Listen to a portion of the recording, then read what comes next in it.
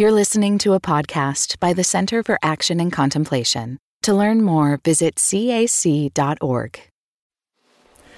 Greetings, I'm Jim Finley. And I'm Kirsten Oates. Welcome to Turning to the Mystics.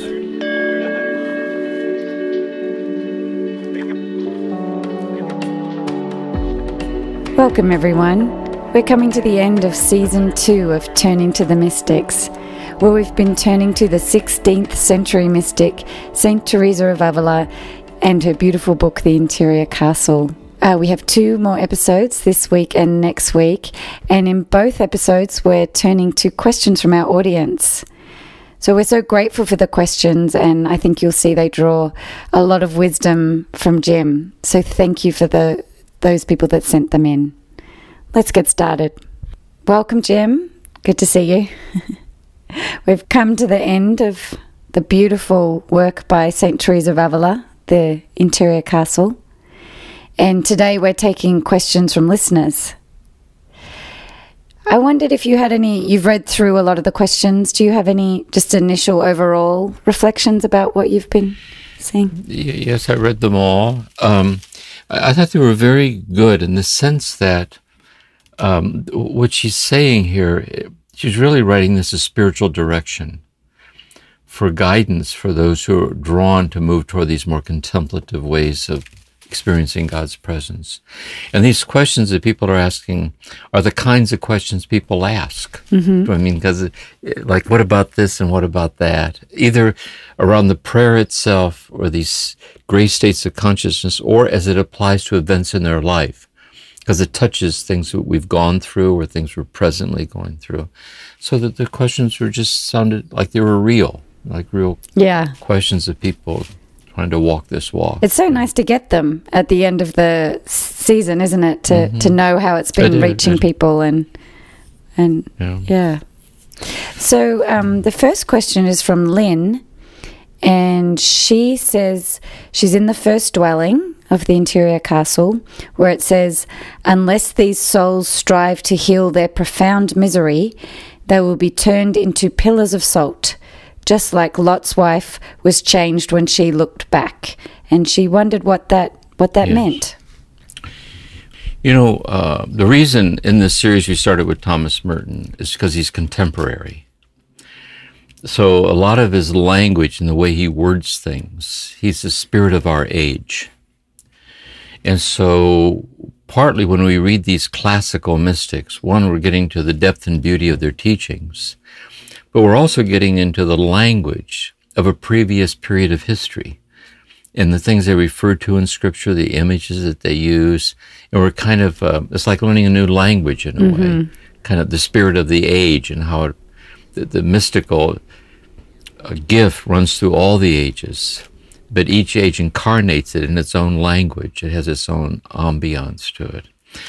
And so the story of Lot's wife, turning to look back and turn into a pillar of salt as a punishment. So really it's a kind of a metaphorical story on that it's not wise to not humbly do God's will. So I think for Teresa, we need to understand when she refers to things like this, we always need to see them in the light of her foundational principle, that God is love, the God whose love lives in the innermost center of your soul. And the whole reason God creates you is for God to give himself, to give herself to you in love. So it's the spirit of the gospel, it's the spirit of love. So any interpretation contrary to that is contrary to her intentions. And so I think it's seen in that way. She's using it, I would say, as a poetic metaphor to be very careful about being indifferent when it comes to the matters of the love of God. Just like in a marriage.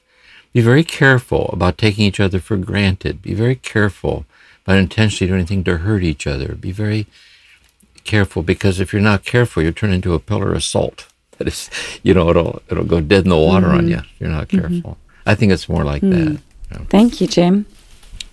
The next question from Corey refers to your experience of being a psychotherapist, and he's asking you about a particular form of psychotherapy that he's come across called internal family systems, and wondering if you heard about it. Yes, I am aware of that. And I've used, in my own trauma work, I've used a variation of that, which really has to do with understanding subsystems of the personality that are formed in trauma, and how one learns to work with those aspects of the self that are still caught in a traumatized state, moving toward an integrative, more reality-based way of living. Can be a very helpful way of helping people work through internalized trauma. And then the person points out this fascinating affinity with that to some of the implications of these mystical teachings. And so this is the book I'm writing now on contemplative dimensions of healing.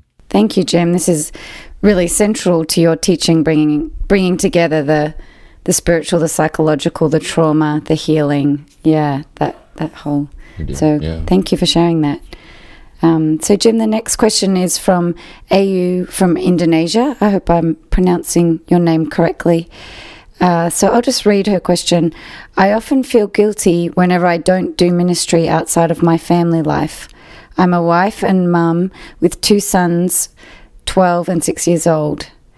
Recently, due to COVID and online learning, my husband asked me to stop working as a part-time teacher to simplify life and reduce stress.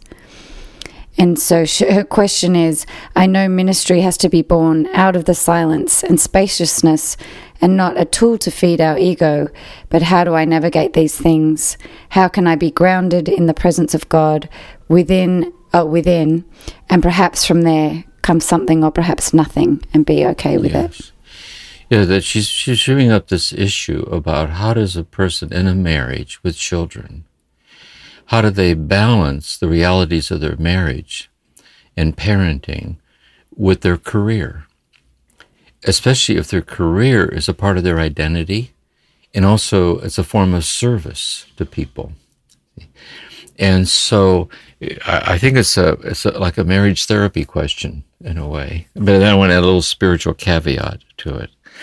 It's for she and her husband to stay in ongoing dialogue with each other. You know, that he is being honest with her, that he thinks it'd be in her best interest, especially does he have some evidence that she is stressed. And then where is she at and what it would be like to give up the work that she does. And is he attentive to that? And is she attentive to him and his concerns? And how, by ongoing, lovingly dialoguing back and forth, you know, how they kind of find their way towards sorting that out. A little thought she makes about feeling guilty about quitting where she's not being helpful to the community.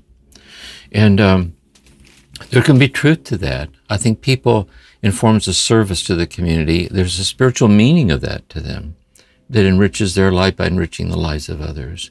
But I think spiritually, especially from the standpoint of the mystics, you know, Teresa of Avila, she says that God does not see the magnitude of the work that we do, but God sees the love with which we do it. And so to be home for the quality of the marriage, to be home for the quality of the parenting, and to be home as a kind of a contemplative married person in that, then there's a value to that. And maybe as they sort it all out too, it doesn't have to be either or. You know, they have to, it's a very practical kind of life situation question. How does she discern it? But her prayer then is in prayer asking God for guidance. You know, like, shed light on this for me. Like, all things considered, how do I kind of find my way here through this? Like, help my husband and I to kind of do it in a way that rings true, you know, in your will.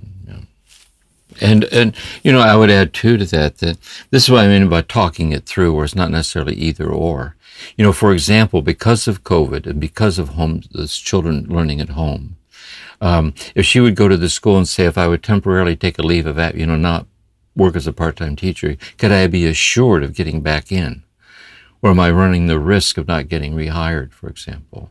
Or could I do part-time, like on a substitute, cut down my number just that kind of practical step-by-step way of settling into something that feels right. And how to ground the whole thing in prayer, asking for God's guidance and wisdom. Yeah. So to move beyond the guilt or the sense of meaning that she has into the practicalities, and then come back to the prayer with some more practical. Yeah, I think very often this is where spiritual direction touches therapy. Often the tripping point isn't in the practical details. It's the guilt. Yes. And then the question is, where's the guilt coming from? Like, where's that coming from? Like, am I good enough yet? Am I helpful enough yet? Am I doing enough yet? See? Or maybe is the guilt just how meaningful it is for her to realize the role she's playing in the lives of the children that she teaches. So anyway, those things. It's a therapy, spiritual direction kind of practical, real-life question. Yeah. I really find it helpful, Jim, when you do your teachings on just a reminder that God meets us no matter where we are. So in each aspect of her story, in the guilt, God's right there, in the sense of meaning in her job, right there in the sense. So how can you find God even in the places where it feels like God's not present? And I'll say something else here too. I thought often this way, what these people are saying, and it's very difficult to do this, really. How can I learn from God not to let the conditions and circumstances that I'm in determine the foundational condition of my heart? How can I have my heart grounded in this deepening intimacy with God's infinite love for me as the basis out of which I work with the constantly shifting circumstances of my life? Because if we lose that taproot, it absolutizes the circumstantial. But if we can find a taproot that transcends it, but is the light at which we discern the circumstantial, that's helpful, I think, to learn that art. Very helpful. Thank you. The next question from Janice is asking about the word righteous. And she says that she was in a 12-step program, and that through that program, she feels like the use of the word righteous is arrogant and judgmental. So can you explain how Teresa might be using that word? Yes. It's good with AA, too, or the spirituality of AA. There's a very deep contemplative connection between AA and the steps of AA and this path. And see, let's say what AA is helping people focus on is self-righteousness. So you're self-righteous. And very often the addict will have a self-righteous attitude and being denial of their addiction, or being in denial of the effects of their addiction on the loved ones in the family, and they get indignant about it, like self-righteous. And so a lot of the deeper layers of sobriety through inventory and amends and conscious contact with God is the healing of that into a stance of humility, a stance of admitting, because what Teresa means by righteousness is the gospel meaning of righteousness. It's the righteousness of love. That it's righteous because we're established in God's infinite love for us as precious in our brokenness. And we stand in the mercy of the righteousness of God through a humble like faith. That's a very different meaning, Yes. Wonderful. Thank you. The next question from Bill, he says, as I learn more about the false self and the letting go of all striving for spiritual experience in my interior life, I am thankful that my God has arrested me. From the spirit that Merton expresses in his prayer, I'm not sure if what I am doing is correct. I know my desire to seek my beloved is pleasing to my God. I'm wrestling with such a basic question, I'm almost embarrassed to ask. Why does God want us to pray for others, and what is the ask? Even as I type this question, it is so hard for me to put into words my question. Yes. Sometimes I'll say people on retreat, the best questions are the dumbest questions. Because they feel dumb because we're not used to struggling to find the words to express subtle things, So there's nothing dumb about it, really. It raises a very deep question. And it has to do with the prayer of intercession. See, praying for people. Because at one level, God is infinitely love with everybody. How I put it is, let's say your Aunt Mildred is dying. And so you pray to God, dear God, please help Aunt Mildred. It isn't as if God says silently, dying? I didn't even know she was sick. I'll get over there right away. I mean, thank goodness you told me. Why am I always the last one to find this out? That's not possible. God knows that Aunt Mildred's dying, for God's sakes, and she's doing fine. I mean, what's this death business about? She's come to the, who's to say? You know what I'm trying to say? So it isn't that. What I think it is this, two things. When we pray for people, it's deepening our God-based love for other people.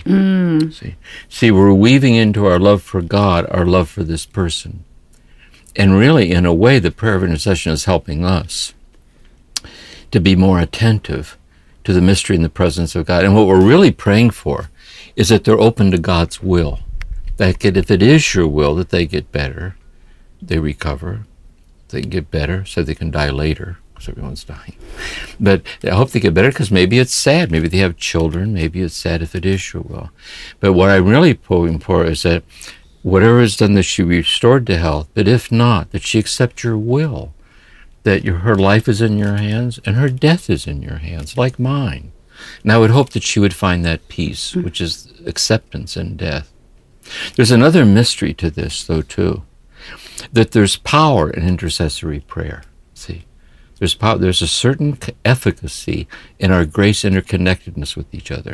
See, and so the very urgency with which someone prays for someone might be the urgency that stirs the presence of God in that person's life.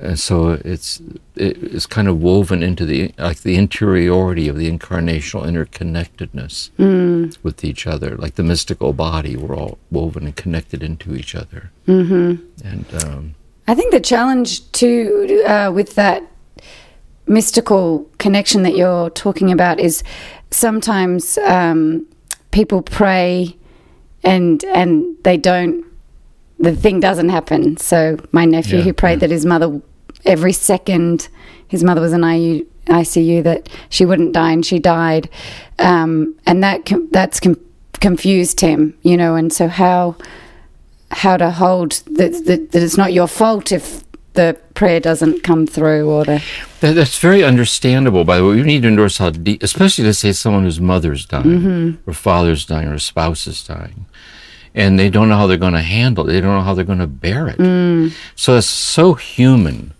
that they would plead, like, please, please, please. And then if the person does die, then they're dismayed by it, or I thought you were. You didn't hear my prayer. So it's so human to first endorse the humanity of that. I don't know. But what we're really looking at is this. See, it's really Jesus, not my will, but thy will be done. See, into your hands I commend my spirit. That it's your will that's trustworthy. Even if I'm hanging on the cross in the process of dying, your will is trustworthy because you're unexplainably taking care of me and drawing me to yourself. Not my will. So I want to hand my will over into an acceptance of your will, which is the trustworthy nature of what's happening to my mother. And also that it's your will that I find, that I go through the grieving process if she dies. It's my will that you understand you're helping me grieve her loss. Because as I come out the other side of the grieving, I see the sense that she's not dead at all. She's just no longer with me in the way she used to be with me. But everything is forever. She's in glory. I mean, everything is forever, and I'll be with her soon enough. And so help me to learn from this loss, because the world's like this. I think a lot of wisdom comes from being touched by death and touched by loss, and not being embittered by it, but kind of going deeper. God is taking care of me, but maybe I don't understand what that means, that God's taking care of me. See?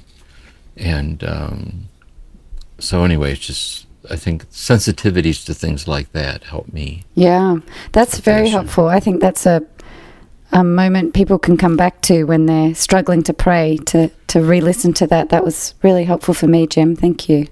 Mm-hmm. So a question from Sarah. So she says, before I was even aware of the existence of contemplation, I experienced what you described in the last episode as the sense of God's presence within. I don't actually remember ever not feeling it. I was so confident in this gift that I could not believe there would ever be a need for it to end. Then grief struck our family, and just when I assumed that relationship with God as it was would stand firm and support me, it was ripped away, just as you described those times of aridity in the third mansion. What followed was 5 years of darkness and confusion, anger, resentment, and I finally realized fear. Once I recognized that I had let fear control me for so long, I confessed it and asked for forgiveness. But I felt a release into a period of rest, as though I was being required to step back and allow God to do the work of healing the wounds from those years. At some point in the middle of those 5 years, I was praying, and it seemed as though I was being asked the question, is it God I love, or is it that sense of His presence? I felt very strongly at that point that I needed to offer my love as an act of will rather than being based in feelings about God. And I promised that if I were never to feel anything toward or about God again, I would continue to love and serve Him through my actions. Then she says, I don't have anyone with experience to talk to about these things, so I wanted to ask you, if it does happen that feelings do arise, and they have more so in the last few months, how do I know when it's safe to let them back in? I try to trust God for discernment, but any thoughts or advice you may have will be most welcome. Yeah, she's raising really a number of significant things here, I think, really. First of all, when we look back at the path we've traveled so far that had brought us to this point, often it's a circuitous path. Mm-hmm. And one of the patterns, it follows different patterns. And one pattern is that we were graced with a sense of the presence of God. And not only that, sometimes we're graced with it in kind of an abiding way. It's just there. See? And we're grateful for that, and as well we should be. And then our life is turned upside down. We're thrown into turmoil. And the intensity of the pain, we lose that sense of the presence of God. And not only are we suffering from the turmoil, but we're suffering from the loss of the presence of God that would sustain us in the turmoil. And we lose that. Mm. And that struggle can go on for a while. And then the insight comes. Is it really you that I love, talking to God? Mm-hmm. Or do I love my ability to experience your presence? Mm. See? And can I love you without the feeling of your presence? Mm. See? St. Bernard of Clairvaux calls this disinterested love. It's the highest form of love. It's not the love that circles back and has its basis on what we gain. But amo ovia amo, I love because I love. Mm. Like I give myself completely to you in love because you give yourself to me in love. That insight is also related, if in January we look at John of the Cross on the dark night of the soul.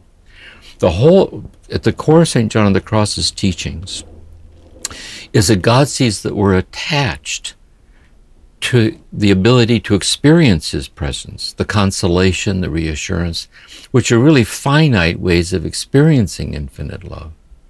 And so what God lovingly does is takes away the capacity to experience finite experiences of the infinite love of God. Like we show up for our prayer, and God doesn't show up for the meeting. Mm-hmm. Like, where did God go? And sometimes this dark night, this deprivation of consolation, is the openness in which we learn to trust completely on the mercy of God. And we can qualitatively break through into a deeper place that maybe we never would have come to had we not gone through the deprivation like that. But then there's another thing that comes along. all of a sudden you're going along, you come to this state of transformed aridity and clarity, and like, oh, here comes some more constellations. See, like I'm getting the warm glow again. And how do I know I'm not going to slip back into clinging to them like that? And that's understandable. It is. So what I think it is this. This is what helps me to see it.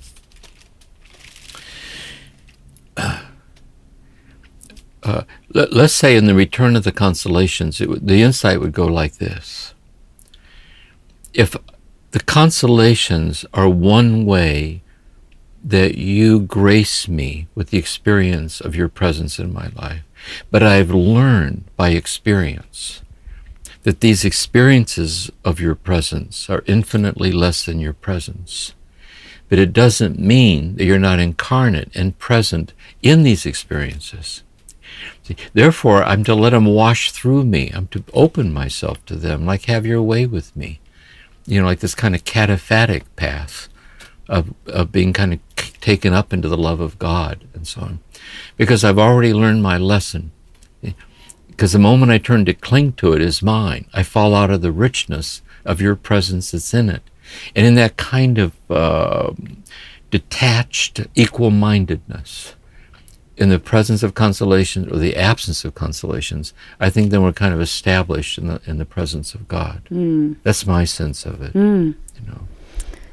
Thank you, Jim. I'm sure that will help Sarah very much. That's a delicate teaching you're offering there. It is. Yes, it is. So Tina has a personal question about you. She's asking if you would talk to us about your Enneagram type and your personal strengths and what resonates for you. Okay. Well, Kirsten, since you teach the Enneagram, some session, you could have a session with me and record it on you. You'd unpack my perceptions of myself on the Enneagram and kind of like refine my insights. My understanding, the one that means I most identify with, relate to, is a 4 on the Enneagram. It makes the most sense to me. And just the wisdom of the Enneagram. I was listening to Richard again recently, a talk he was giving on the Enneagram. He gave it a few years ago, and what a profound teaching it. It was just really a deep teaching. And on my personal strength, what would I say about my personal strengths? For me, I would say personally, is that my experience was the opposite of the previous person. Instead of a time being in the presence of God, then I lost it. I started out at 3 years old, traumatized. And it was in the midst of the trauma I experienced the presence of God while the trauma was still going on. And the presence of God in the midst of the trauma led me to the monastery. And in the monastery then led me to all of this. 6 years in the monastery, that's where I got into all of this. And so I would say it's the presence of God that sustained me in the trauma, led me into the monastery.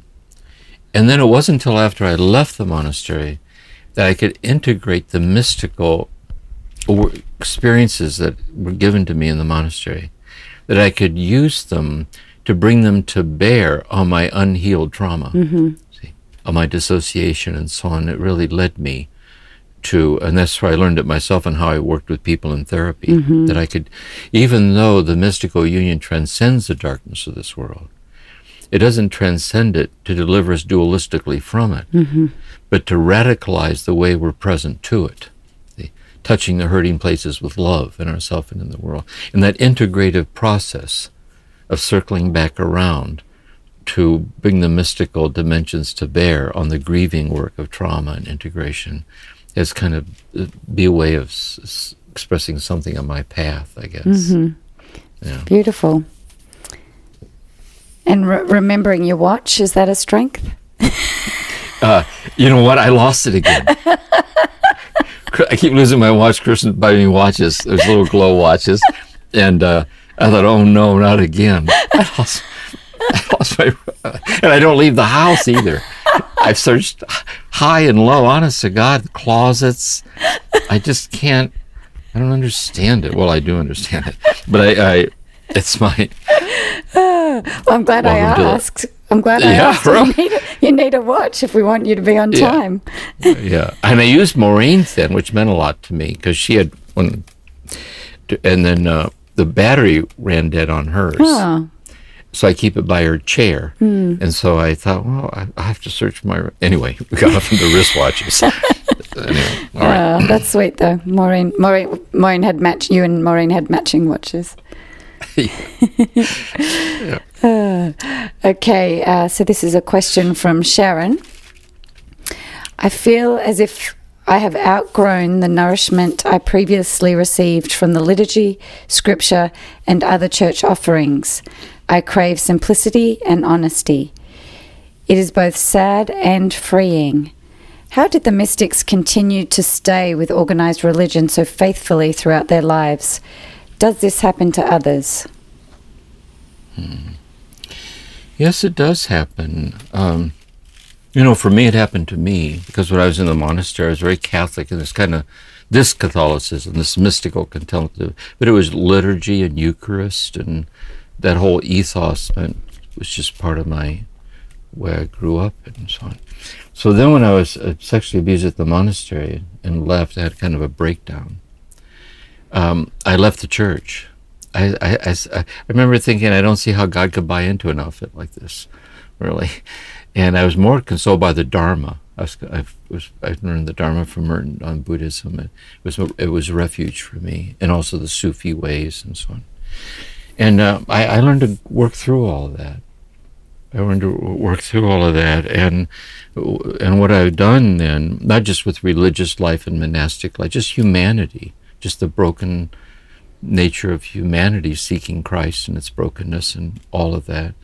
And I came back into my Catholicism again, in terms of I keep the Eucharist here in my home and icons of Mary and sacred devotion of the Sacred Heart and so on. But I'm not active in my parish at all. I don't go to Mass. I haven't been to Mass in a long time. When I would give silent retreats, often if a priest was there to celebrate the Eucharist, it'd always be a contemplative liturgy. And so I'm very much internally sensitive to the beauty and the reality, the mystery of it all as my lineage, my tradition, open to all traditions. But I don't. But what happens with some people, and also I got disheartened because I would go and I'd listen to the pulpit, and I never heard this mentioned. I never heard this mentioned. You could tell when someone's bearing witness to this, like out of the depth of their heart about this union and so on. And it was so, I was just so disheartened by it. And then I saw those priests that really were bearing witness to this in terms of like deeply pastoral, loving priests. The pastor of my parish here, St. Monica's, has been very supportive of me, my contemplative prayer group there. And so it's the church, So it's home base for me. But what happens with some people is, and the mystics, that's how they saw it. Teresa of Avila was living during the Inquisition. St. John of the Cross, when they asked him to stop the reform, they captured him, put him in a cell and whipped him. And those were his theology professors teaching him like this. So they were very aware of the brokenness of the church, the brokenness of the brokenness, but they saw in it something deeper, that it's the microcosm of humanity, infinitely loved by God, that's ritualistically celebrated and lived. But some people don't experience it that way. I just can't do it. And then I say, don't. Yeah. Don't. And there's a certain loneliness in that. But to the mystics and so on, you can find a certain interconnection. There's connections. And so to your own self be true. And maybe down the road that'll change again, might not change. So I think we're each following our own gifts and inclinations and staying open to what God might have in mind around the next corner. How does doing the Eucharist impact you, Jim, when you do it at home? Well, for me, what the Eucharist is, what's so profound about it to me, first of all, there's something very mystical about this idea about God becoming present to us as our food. You take this bread and eat of this. This is my body. It also means like to receive Holy Communion. See, it's not to receive holy information. This little prayer is inscribed on the host thing, but it turns into our body. It also is very meaningful to me that if I would sit after Mass, being inside the church metaphorically, I was inside of God who in the Eucharist was inside of me. To be sitting in the presence of God in the presence of me felt like a very unitive kind of experience to me. And I also find it very meaningful to, when I would go over to the church I saw people in therapy. They gave me a place there to see therapy. I would walk over every day and sit in the back of the church there, like the architecture of it, like it's a state of consciousness in stone. And the mystery of the Eucharist and the presence of it all, and sincere people coming in to sit and pray, and the statue of Mary right outside the Divine Feminine and that. And I find it consoling and touches me. It sounds like you're able to bring that mystical, contemplative, unitive sense of the rituals, the buildings that with you. Then it didn't need to be coming from the priest. And I know other people do other things with it. They stop at that level where the fundamentalistic Catholicism, people do all kinds. That's their business. But I think to take it what it's really meant to be, there's a whole kind of ethos that's metaphorically expressing. I'll share a little story about Merton. I don't know if I did in the Merton thing or not, about devotional sincerity. Because when I was a monk in the monastery, I worked at the pig barn. And when I'd go in to see Merton, he'd always start out by asking me, how's it going? Like, what's going on? And I said, well, I'm painting the pig barn. I worked at the farrowing house where the sows have their litters. And he said, oh, what color? And I said, blue. And traditionally, blue's the color for Mary. And then he said to me, Thomas Merton said to me, in honor of our Blessed Mother. And I laughed. I said, no, it's the only color they had. I went, I said, I need 5 gallons of paint. Blue is the only thing they get. And he picked up that I laughed. He said, the problem is, he said, you're suspicious. You're not childlike enough to paint it blue in connection to the interconnected mythic ethos of the symbolic touching of sensitivity, like the sincerity with which we bow or which we bless ourselves. When these things are done with devotional sincerity, there's a kind of liturgy of the body that expresses itself through these simple gestures and acts and so on. Yeah. Thank you for sharing that. Turning to the mystics will continue in a moment.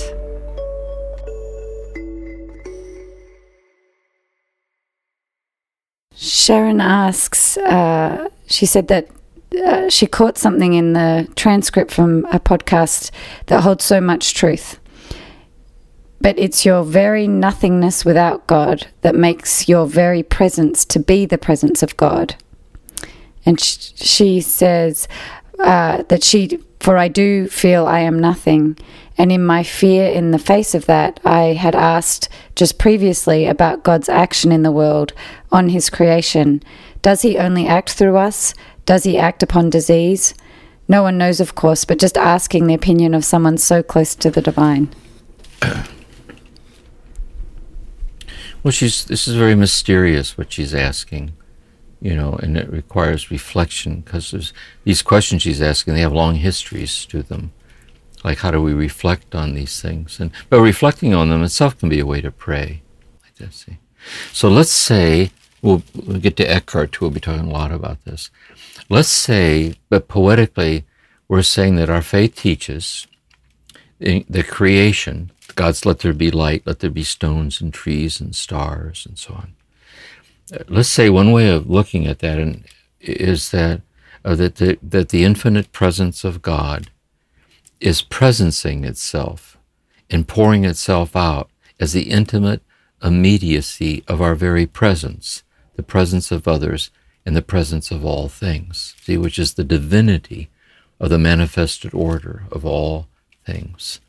But this is not at all to say that we are God. To the contrary, it's to simultaneously affirm our absolute nothingness without God. For if God would cease loving us into this present moment at the count of 3, we'd vanish. because we're absolutely nothing apart from the presence of God presencing itself as our presence. And that's the paradox. See, it's my very nothingness without God that makes my very presence to be the presence. And to realize that, I think, is the mystical experience. See, I taste my nothingness, but you are the infinity of my nothingness. That is, you're the presence that is manifesting and permeates thoroughly my nothingness without you, like this. But there's something else that comes with it. Thomas Merton called this dread and compunction, is that the survival instinct is very strong, and what we sense imminent annihilation. Really, it's the fear of disappearing, of not being. And therefore, the sensitivity of nothingness can give rise to this fear. See? And part of the prayer is living with that fear, like walking with it, listening to it. And so in a way, the ego's right. It's about its nothingness, but it's confused about it. See, the ego's only confused about the nothingness of itself as it imagines itself to be real without God. But as it realizes it's not at all real without God, and its nothingness without God is actually the divinity of the ego too. It's the holiness of my ordinariness. It's the holiness of standing up and sitting down. It's the holiness of my life. And so this is a very subtle thing that she's raising here about this, which Merton called, and then he talked about faith, he talked about communal dread. He said, contemplative communities gather for what no one in the community can do. Yeah. See? Because if we could do it, it would be us. Yes. See? Yes. And so in our dread is our absolute dependence on God. Mm-hmm. And in that dependence on God, God flows through us, and God's present to us and in our being. And God's also present in the mystery of a fragmented and broken world, where things are fleeting and filled with suffering and brokenness. God inspires us to be nurturing, protective people. God inspires us to do what we can to heal suffering wherever it occurs. And God inspires us to have an inner peace that isn't dependent on how any of that turns out. Mm-hmm. Because if death comes, death is trustworthy. So it's a very mysterious, she's raising, there's just subtle things here. Yes. And there's a lot in there that is hard to grasp with the logical mindset that we usually learn things with. You kind of just have to sit with it slowly and poetically. That's a big thing, what you're saying. There's a saying, you can't get there from here. See? So the idea is the mind that stands back and says, explain this, explain this, explain this. Mm. That's the mind that is transcended in realizing what we're talking about. Mm. Because if it comes to us as information, we can write it down and say, thanks for the answer. Say, I have another question. See? And I have a whole list of these questions. I'll check them off. Yeah. But when we sit in meditation, it gets quieter and quieter and quieter, more subtle, ever more delicate, ever more refined, less and less able to put words to what's happening to us. Mm-hmm. And it's in that meditative state that the realizations of these things, this is what Teresa means in rapture. Mm-hmm. She's where we're taken into these deep states, and in that state, God grants us the awareness of the things of God in God. But after the rapture is over, we can no longer put into words in explanatory terms to explain to someone what we know, but unspeakably in God we know. And so anyway, this is the subtlety of consciousness and reality. Ironically, the next question is, do you think God interacts on the physical plane? And I don't know if you can hear I tried to lock my dogs out this time. Oh, and okay. They're squealing in the background that they'd like to come in.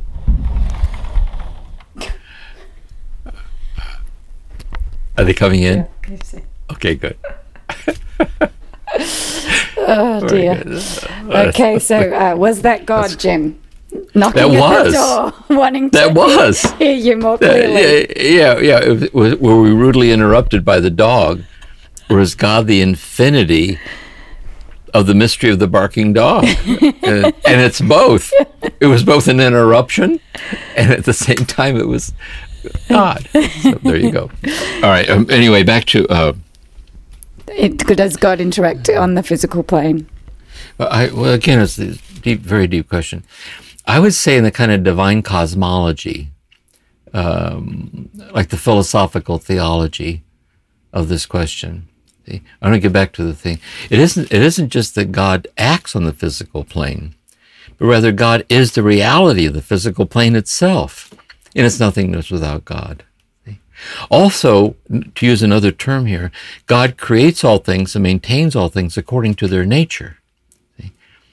God creates all things according to their nature.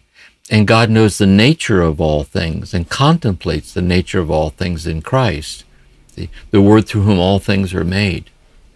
So as Thomas Aquinas says, God is more an oak tree than an oak tree could ever possibly be. Because God is infinitely the essence of what an oak tree is. So when God says, let there be oak trees, God creates the oak treeness of God, to put it another way. In ego consciousness, we don't see that. But if we contemplate a tree, we begin to see the divinity of the presence of a tree.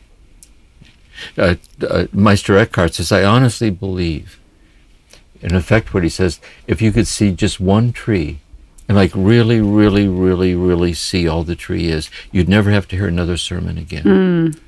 Because every creature is like a book full of God. He doesn't mean that you wouldn't hear sermons again. But if we could be struck by the divinity of the material world, the world is God's body, that it's bodying forth the love of God, and in contemplative sensitivity we can see, which is, by the way, the spirituality of ecology. Yes, the spirituality of stewardship with the earth and so on. This is very related to Richard Rohr's lineage, Francis of Assisi. Yeah, very much so, brother, sun, and sister moon. Yes. You know, the moon is our sister, and death is our sister, and the sun is our brother, and giving sermon to the birds and to the wolf. Yes. And there's a lovely Irish story. This is also big in Celtic spirituality. There was an Irish saint, mystic, I can't forget who it was right now, but it says he was sitting out in a field, and he was dying, and he was in a wheelchair or something. He had a blanket over him, out in this pasture near the monastery where he lived. And it says as he was sitting there out in the sun, he died. And when he died, a horse came over. Excuse me. A horse came over and put his head in the saint's lap and wept. I love that. You know, that interconnected. And sometimes we feel that with animals too. A presence or a Cardinal Newman once said animals are more mysterious to us than angels, because angels are immaterial persons. See, but the consciousness of the animal. What is the divinity of animal consciousness? What is its holiness? We can sense its holiness, and it's mysterious. So anyway, I bet we have some horse lovers listening that would be able to tell many stories like that one you told. Yeah, beautiful. What tickles you so much about it, Jim? I love stories like that. I love these. It's like the Little Flowers of St. Francis. It's filled with these little stories. Yeah. So at one level, they're extremely childlike, but they childlike in a way that bypasses logic. Yeah. And the heart, in hearing it, causes joy. Yeah. Because it bears witness to something unexplainable, see, and precious, see. And there, in Merton's words, it helps us not to be suspicious, see, that everything is unexplainably holy in all directions. And it's the ability to be disarmed by the incomprehensible stature of simple things. And so these stories are like that to me. You know, I think they're source of joy, really. Yes, real joyful laughter, the joy of the presence of God in the... I love it. A question from Hilary, and she's been reading the book, The Interior Castle, and she asked a question that I've heard asked by other people. So she says, after reading the first couple of chapters, I'm having trouble with some of her ways of talking about herself and about women, calling herself stupid several times and saying we women are slow and need instruction in everything. And so she's just wondering about that. Yeah, she does do that. She'll say, we women are emotional And she talks like that about herself. And there's a good example of culture. Yeah. Because that was a cultural assumption. This is why St. John of the Cross writes to one of the nuns of Carmel who's having these mystical experiences. And he says, I know that you don't understand this theologically. And he did, because he was in seminary, he was a priest. And she didn't understand it because she wasn't allowed to study theology. And Teresa wasn't either. Yeah, wow. Unbelievable, the patriarchal thing. That was their world that they lived in. Terrible. But what's interesting about Teresa, when you read her life and so on, she would do that because she knew how to stay under the radar of bishops and priests in power who think she was getting uppity. And then you just read her writing, she was a very forthright, clear-minded person. And when you read the writings on the foundations and the politics of it, and the stories of her life, she's one of her biggest crosses is having to put up with priests who are so clueless about this. She said it's been one of her biggest. She was very direct about people who don't understand this and they don't get this, so I think both of those are going on with her. She was very smart that way. Yeah. She knew how to play the scene. Come under the radar and be true to herself contextually. Yeah, because she may have written a little like this, so when the writing was in front of the Inquisition, she didn't get whipped, but she didn't act this way. Her life spoke a different story about someone confident with a lot of power, a lot of influence. Yeah. And also she bears witness on really like anima and animus, the masculine and the feminine, and just very clear that power is qualitatively deeper than force, and power is richer and more efficacious than force.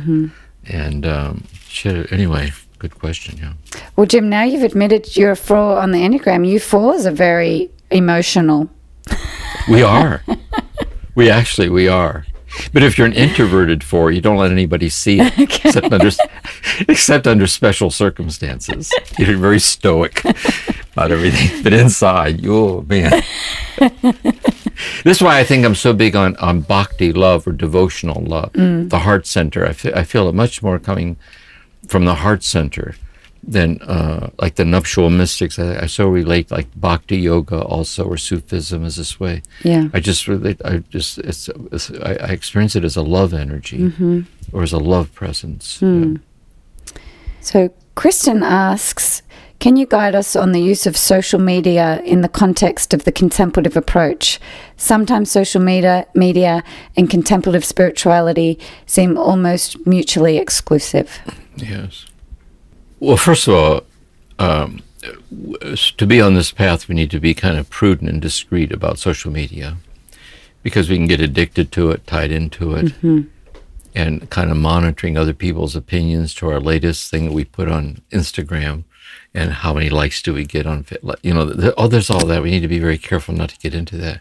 But something else I've been, it's just amazing with even my talks, if you put on James Finley videos, there's just tons and tons of videos that I gave over the years. Yeah. And if you put in Teresa of Avila, just beautiful lectures on Teresa, on John of the Cross, on Thomas Merton, on Dorothy Day, on Rilke, on these different So if you go to those sources, the internet can be really, we're using the internet now. Yeah. We're using it now. So I think if we use the source as a form of a modality of Lectio Divina, modality of contemplative instruction, it's very providential, because it lets us do this in a way that we couldn't do without it. Yeah. And so I think it's a matter of using discretion. Yeah. Of what you watch and don't watch, and just become aware of this, know how to just keep searching out, do word searches, and just see what this means. Yeah, I think it comes back to your teaching too, Jim, where you talk about the contemplative ways, realizing that only God has the last word on who you are and how you're seen and how you're loved, and I think social media can really powerfully try and have the last word or you look to social media to have the word to give you the confirmation. And so the contemplative path, if you could detach from that piece of it, is Thomas Merton once said in the monastery, he was talking about the cloistered monks and the community and contemplative. And he talked about people interiorly called to follow a path. I think he was thinking of his own calling to live as a hermit, and people can have a calling. And he said that a contemplative community supports the prophetic calling of an individual in the community. He said we need to be very careful not to buy into the ideology of the group, the collective assumption of the norm as having the final say. It well may be a norm that the community follows. There might be a lineage there or a tradition there that we need to see all that with respect. But we always need to do, sometimes we're called to something.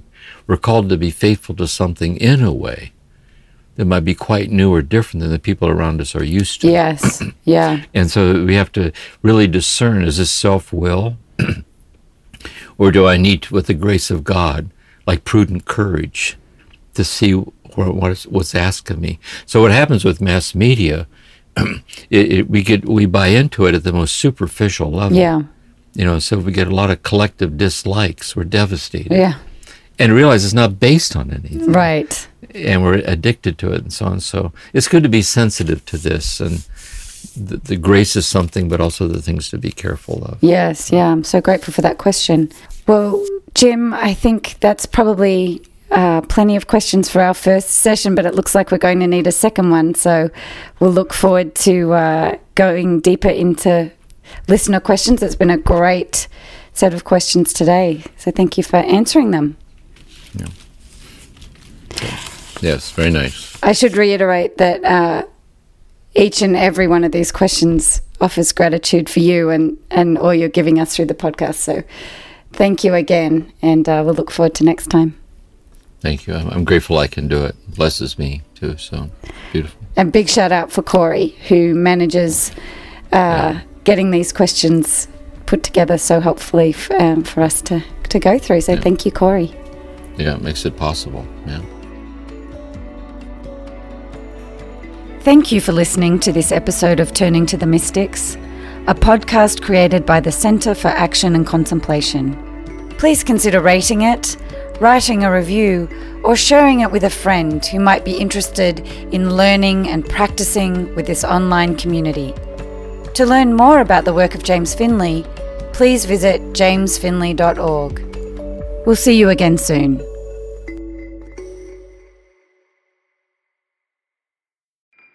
Do you feel called to walk a more contemplative path? The Center for Action and Contemplation is an educational nonprofit supporting the journey of inner transformation. Our programs and resources will help grow your consciousness, deepen your prayer practice, and strengthen your compassionate engagement with the world. Learn more about our resources, such as publications, podcasts, email series, and events at www.cac.org.